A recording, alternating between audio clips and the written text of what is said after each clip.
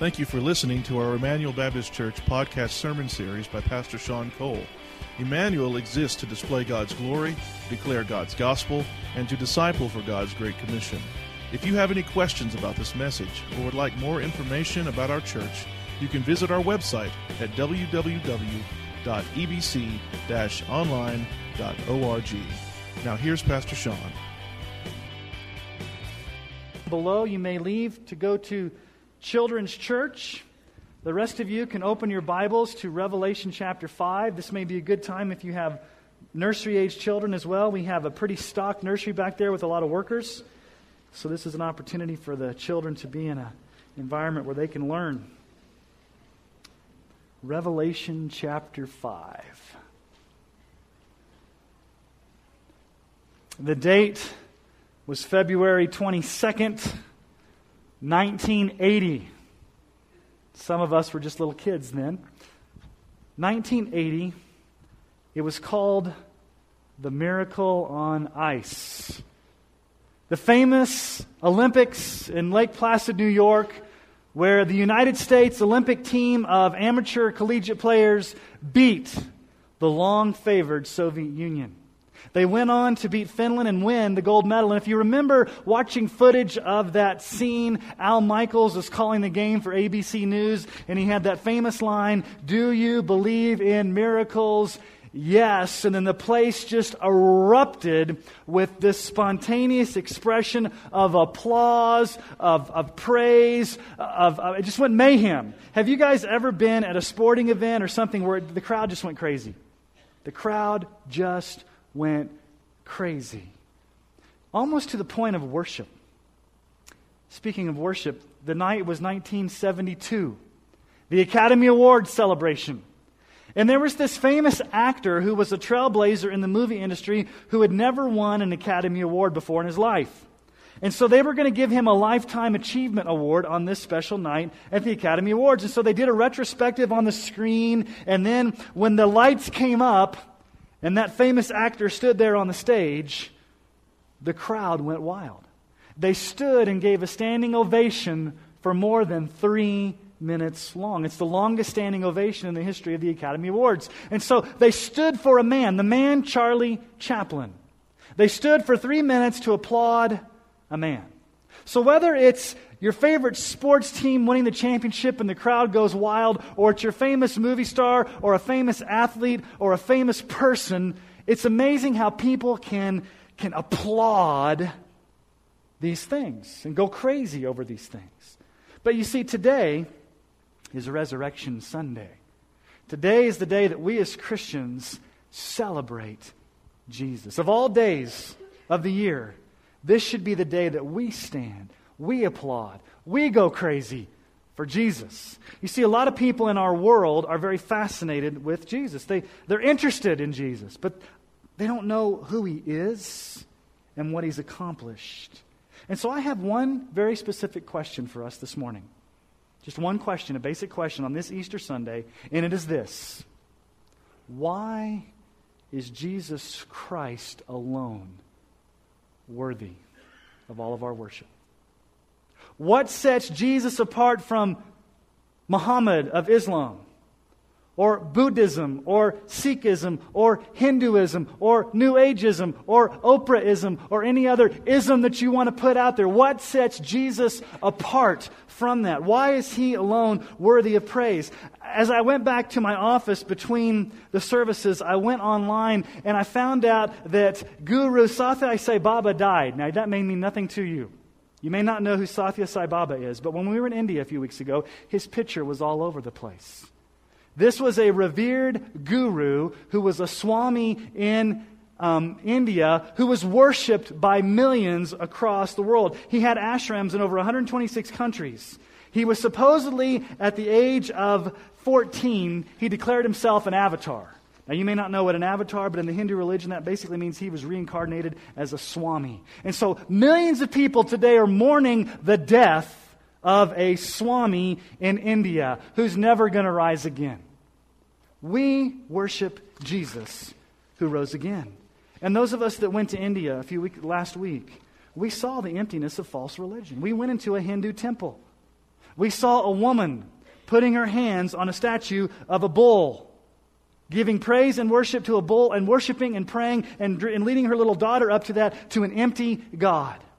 We saw the animism that the tribes of the Bogota are entrenched in. Animism is basically the worship of ancestors. It's the fear of evil spirits. We saw firsthand the emptiness of false worship of these people all across the world that are worshiping idols. But you don't have to go to India to see false idolatry. It's right here alive and well in America. We have idolatry all over the place. Whether it's materialism, the almighty dollar, whether it's sexual pleasure, whether it's a relationship, whether it's a career, a job, a person, a sport, a hobby, a pastime. John Calvin said that the human mind, the human heart is an idol factory. That we just want to churn out idols to worship. And so the human nature is to elevate things above our Creator. And so on this Easter Sunday, what I want us to do is I want us to take a sneak peek into the very throne room of heaven. I want us to see what goes on in heaven, to see why Jesus Christ alone is worthy of all of our worship, and that we should erupt in a standing ovation in praise longer than 3 minutes at Academy Awards, longer than your favorite hockey team winning the Olympics. Jesus Christ alone is worthy of all our worship and our praise and our adoration. So let's read together in Revelation chapter 5. Starting in verse 1, we're going to look at the first 6 verses, and then we're going to go through the rest of the chapter to see how Jesus Christ alone is worthy of all praise and worship on this Easter Sunday. Revelation chapter 5, verse 1. Then I saw in the right hand of him who was seated on the throne a scroll written within and on the back, sealed with 7 seals. And I saw a strong angel proclaiming with a loud voice, "Who is worthy to open the scroll and break its seals?" And no one in heaven or on earth or under the earth was able to open the scroll or to look into it. And I began to weep loudly because no one was found worthy to open the scroll or to look into it. And one of the elders said to me, "Weep no more. Behold, the Lion of the tribe of Judah, the Root of David, has conquered, so that he can open the scroll and its 7 seals." And between the throne and the 4 living creatures and among the elders, I saw a lamb standing as though it had been slain, with 7 horns and with 7 eyes, which are the 7 spirits of God, sent out into all the earth. What I want us to see just briefly are 3 reasons, 3 things, 3 issues why Jesus is worthy of all of our worship. And here's reason number 1. Reason number 1 why Jesus is worthy this Easter to be worshipped is because he is the cornerstone of all history. He is the centerpiece of all of civilization.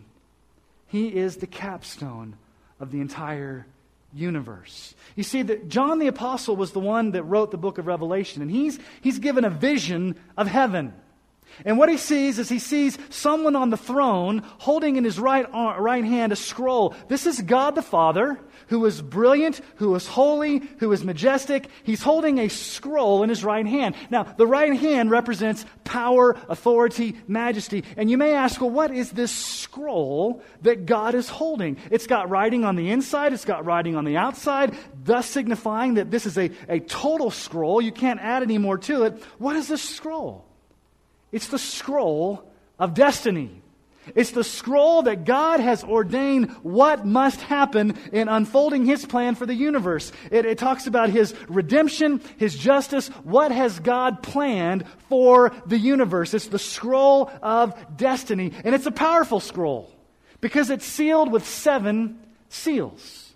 Now, in those ancient cultures, they would take a piece of paper like a scroll and they would roll it up. And they would put a dab of hot wax on here to seal it. And then they would put the signet ring on there. And this would be an official document. You couldn't break the seal unless you had permission. But this is sealed with 7 seals. 7 signifying the number of completeness, the number of perfection. You see, this is an impenetrable scroll. Nobody can just come into the hand of God, grab it out of God's hand, and open the scroll of destiny. It's impenetrable. When I was growing up in Colorado Springs as a youngster, in ninth grade, I had the privilege of going on a field trip to NORAD. NORAD is also known as Cheyenne Mountain. It was the Strategic Air Command where they would monitor satellites, they would monitor missiles, anything that would come in and attack America, they would monitor that. And I remember going through all the armed guards, and they had an 8-foot thick steel door that sealed the place. And back in the mid-'80s, this was the most unpenetrable fortress in all of America. Cheyenne Mountain, NORAD. That's what God is doing in protecting the contents of this scroll. And then the question rings out, who is worthy to come and take the scroll out of Almighty God's hand and unfold this plan for the universe? And nobody steps forward. Not one created person comes forward and says, I'll take it out of God's hand. I will do it. Nobody is able to come take the scroll out of God's hand. And so John begins to weep. And the original language says he begins to weep violently. He begins to weep uncontrollably because there's nobody in all of creation worthy enough to come open the scroll and unfold God's plan for the universe. And you may ask, well, why all the dramatic tension? Well, why doesn't God just open the scroll himself? I mean, he's God after all. Does he have to wait for someone to come open his scroll? If he wants to open it, why doesn't he open it? Revelation is a drama. It's a story. And God has given permission to only one person to come and take that scroll out of his hand. He's given it to Jesus.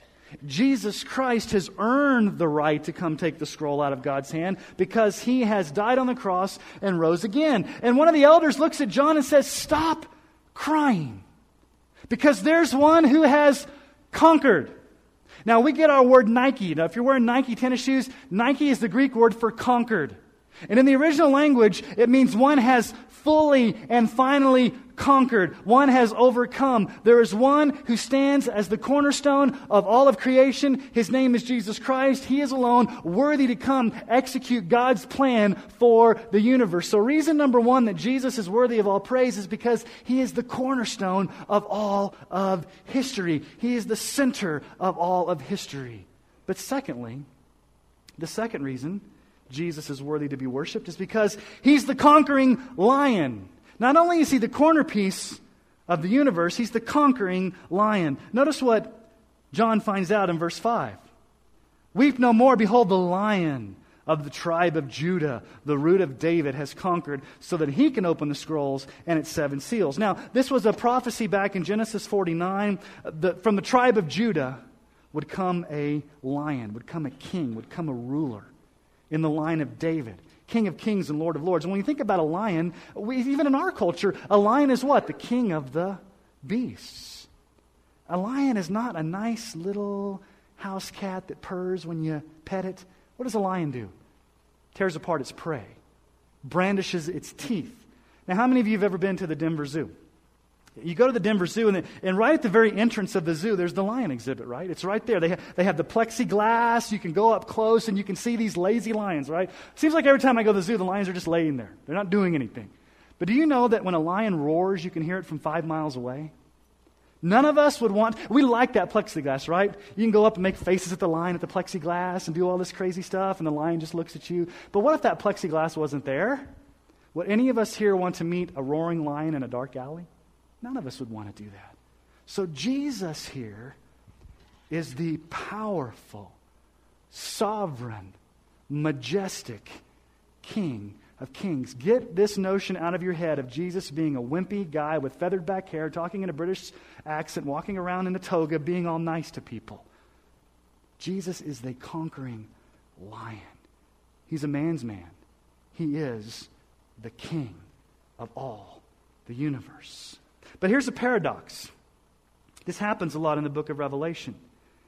John hears that he's going to see this lion that's conquered. And he turns around, and what does he see? He expects to see a lion, but what does he see? Verse 6. And between the throne and the 4 living creatures and among the elders, I saw a lamb. So here's reason number 3 that Jesus is worthy to be worshipped this Easter, is because he's the crucified lamb. John expects to see this powerful lion, but he turns around and he sees a lamb in the very throne room of God. The Lamb. And what is the Lamb doing? The Lamb is standing. Now, this is the very throne room of God. If you look at the revelation up to this point, everyone's bowing down before God. Everyone's prostrate before God. Everyone's falling on their face before God. But the Lamb is not falling on his face because the Lamb is equal to God. He is standing in the throne room. Now, why is the Lamb standing? He's standing because he is resurrected. The imagery of the Lamb standing means that he's victorious. He's risen from the grave. He's conquered sin and death. It's proof that the tomb is empty. That's why we celebrate Easter. Because the tomb is empty. Jesus has conquered hell. He's conquered sin. He's conquered Satan. He's conquered the grave. He is alive. He's in heaven. He's standing there as the sovereign king. Paul said in 1 Corinthians 15, verses 3 through 4, he said, "For I delivered to you as the first importance what I also received, that Christ died for our sins, in accordance with the Scriptures, that he was buried, and then he was raised on the third day in accordance with the Scriptures." He rose on the third day. As a matter of fact, if there's no resurrection from the dead, Paul says we are stupid. Literally. 1 Corinthians 15:17. Paul says, if Christ has not been raised, your faith is futile, which means your faith is empty. Your faith is stupid. Your faith means nothing, and you are still in your sins. If Jesus Christ had not risen from the grave, none of us would be able to stand here with our sins forgiven and have assurance of heaven if Christ had not jumped out of that grave and ascended on high as the King of Kings and the Lord of Lords. But notice what the Lamb looks like. It's been through a violent struggle. The lamb is standing as though it had been slain. In the original text there, the lamb has been slaughtered. The lamb has been crucified. There's blood-stained marks on the lamb. And the way the original language reads that this blood-stained slaughtering was a perfected crucifixion. It was a complete crucifixion. What were one of the last words that Jesus cried out on the cross? It is finished. He accomplished it. Jesus Christ, the crucified Lamb. Now, John never does say this. John never tells his readers, hey, look, Jesus is the Lamb. He doesn't need to do that. The word Lamb shows up 27 times in the book of Revelation, but if you go back to the Gospel of John, that John also wrote, when John the Baptist sees Jesus coming on the scene, what does John the Baptist say about Jesus? John 1:29. The next day he, that's John the Baptist, saw Jesus coming toward him and said, behold, the Lamb of God who what? Takes away the sin of the world. Jesus is the Lamb of God who takes away our sin. Peter talks about it this way in 1 Peter 1:18 through 19. Knowing that you were ransomed, that means bought or purchased, from the futile ways inherited from your forefathers, not with perishable things such as silver or gold, but with the precious blood of Christ, like that of a lamb without blemish or spot. One of my favorite passages from the Old Testament is Isaiah 53. And Isaiah 53 gives you a very vivid picture of the crucifixion of Jesus from an Old Testament perspective. So as I read Isaiah 53, 5 through 7, let these images sink into your mind of what Christ actually accomplished on that cross for us. Isaiah 53, 5 through 7. He was wounded for our transgressions. He was crushed for our iniquities. Upon him was the chastisement that brought us peace, and with his stripes we are healed. All we like sheep have gone astray.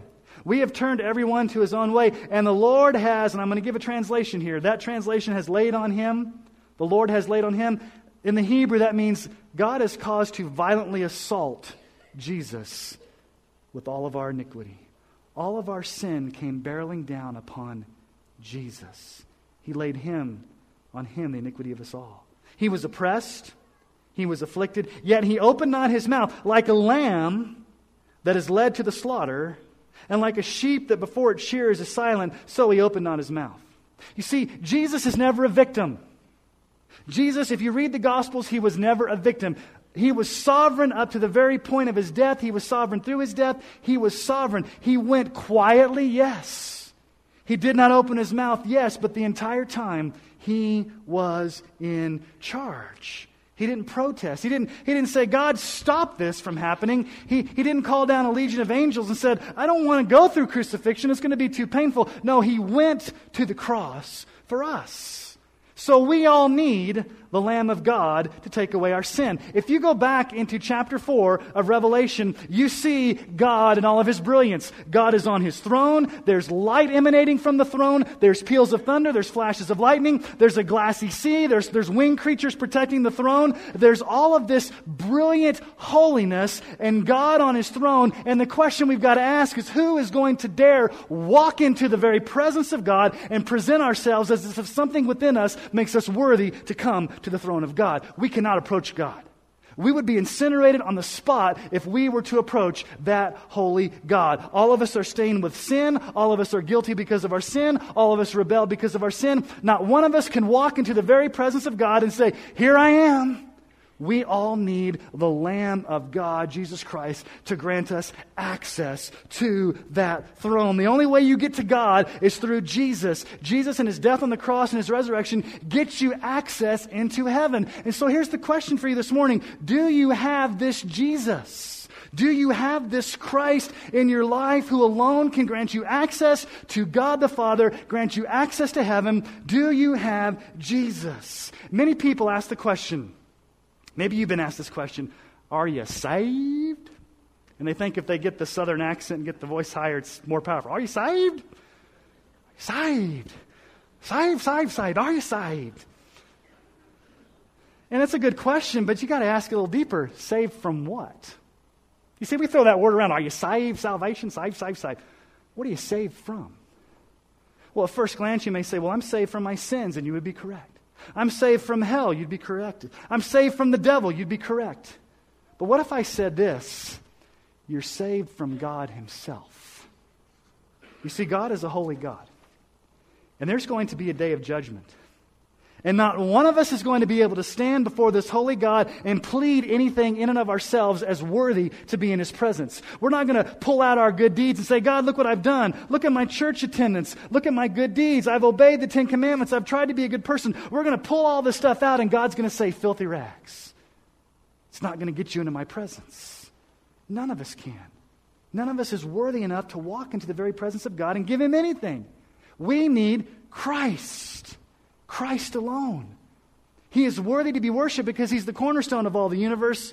He's the conquering lion and He's the crucified lamb. He's worthy of all of our worship. But as we travel through the rest of this chapter, we see worship going on in heaven. I think it's very important that we on earth understand how worship happens in heaven because we want to model what's going on in heaven. I think what goes on in heaven should probably be the model for how we worship here on earth. And so we're going to see worship taking place here in heaven, worship that we will be a part of one day. And I pray that as we see the worship going on right here, it fuels us this morning to have an exuberant joy in our risen Savior. So let's continue reading. Let's pick up in verse 7. Revelation chapter 5, verse 7. And He went, that's Jesus, the Lamb. He went and took the scroll from the right hand of Him who was seated on the throne.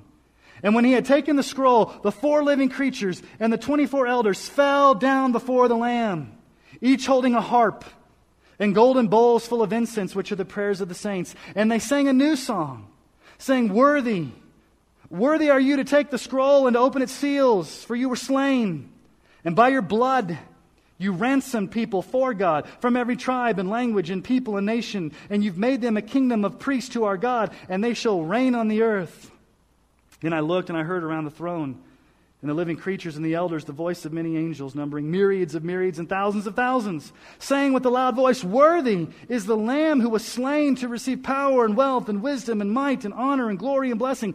And I heard every creature in heaven and on earth and under the earth and in the sea and all that is in them, saying to Him who sits on the throne and to the Lamb be blessing and honor and glory and might forever and ever. And the 4 living creatures said, Amen. And the elders fell down and worshipped. Now, there were 3 reasons why we worship Jesus. I want you to see 3 concentric circles of worship here in the book of Revelation. You've got an inner circle of worship. The worship is going to start closest to the throne. And then it comes to a second concentric circle of a different group of worshipers. And then finally it comes to a third circle. And then we see this massive explosion of worship. So let's start at the first concentric circle, the closest to the throne. Who's there? We see in verses 8 through 10 the inner circle, the 24 elders and the 4 living creatures. Jesus goes, takes the scroll out of God's hand. And before he even has a chance to open it, what do? They fall down and they worship. They worship the living Christ. Worthy is the Lamb. Now, how do they worship him? With harps.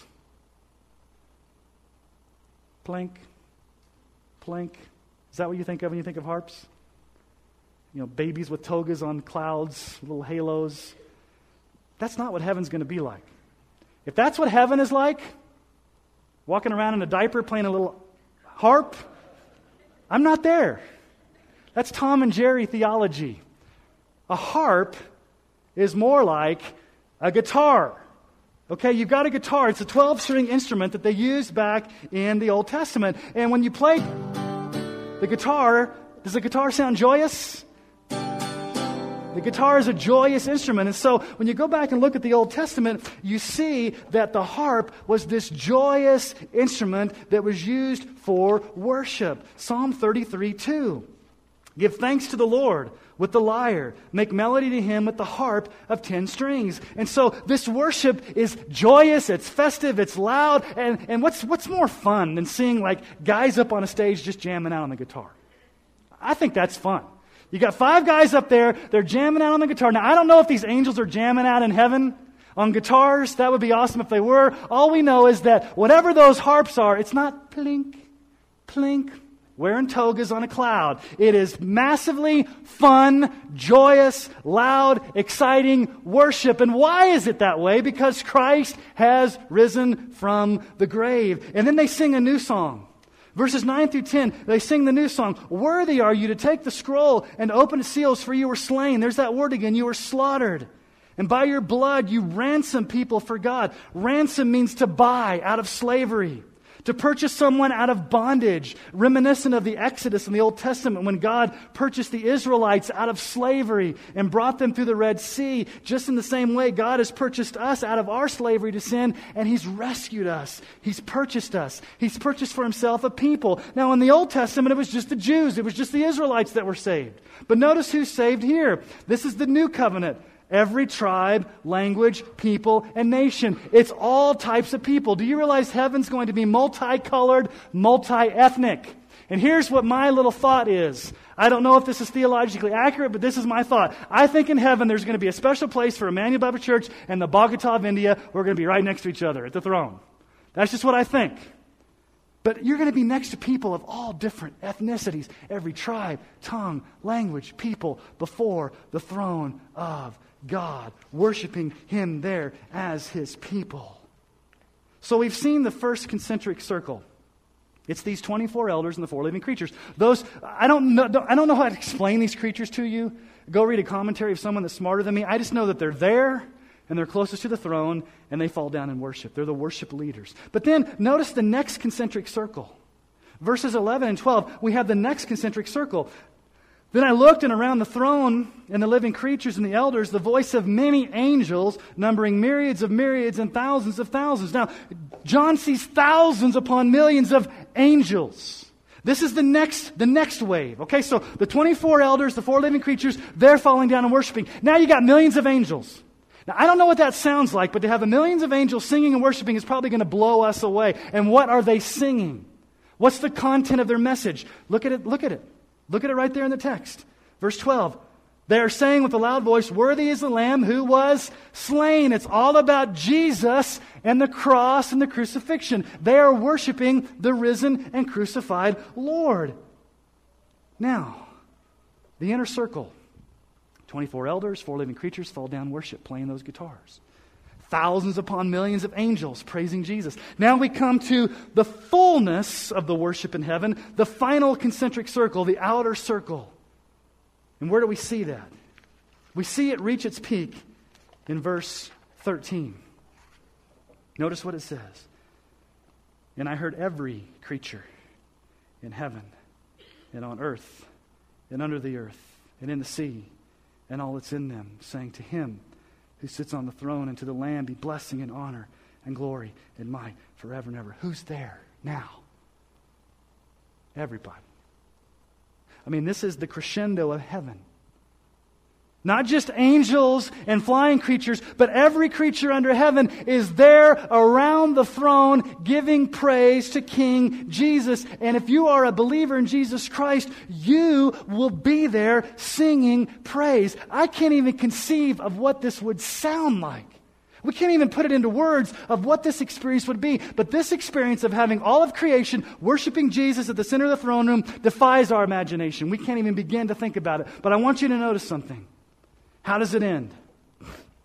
Verse 14, the four living creatures say, Amen. That means so be it. Let it be so. And the elders did what? Fell down and worshiped. Now, I don't know about you, but don't you want to be a part of that glorious display in heaven? Don't you want to be there? But the question I've got to ask is our response the same as what's the response is in heaven? What's the response? The only response worthy of King Jesus is to what?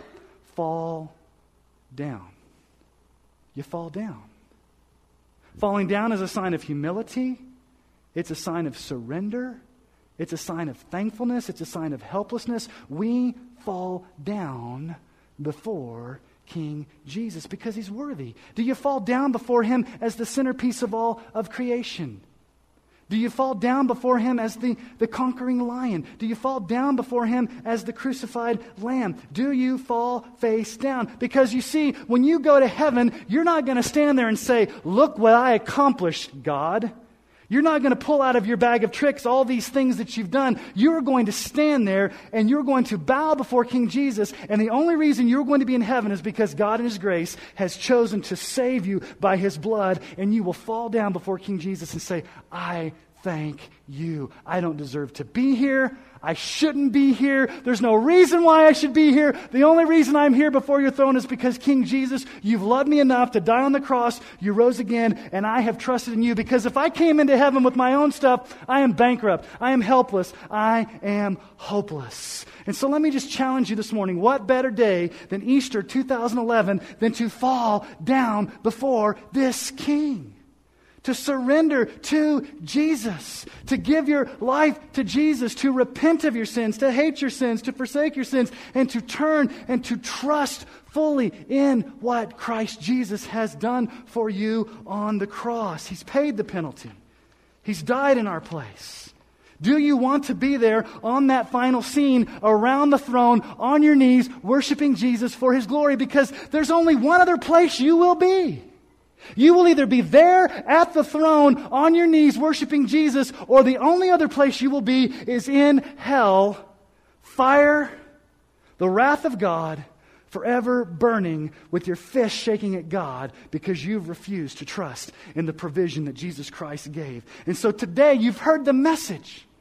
You've heard the hope of the gospel. Trust in Jesus Christ today.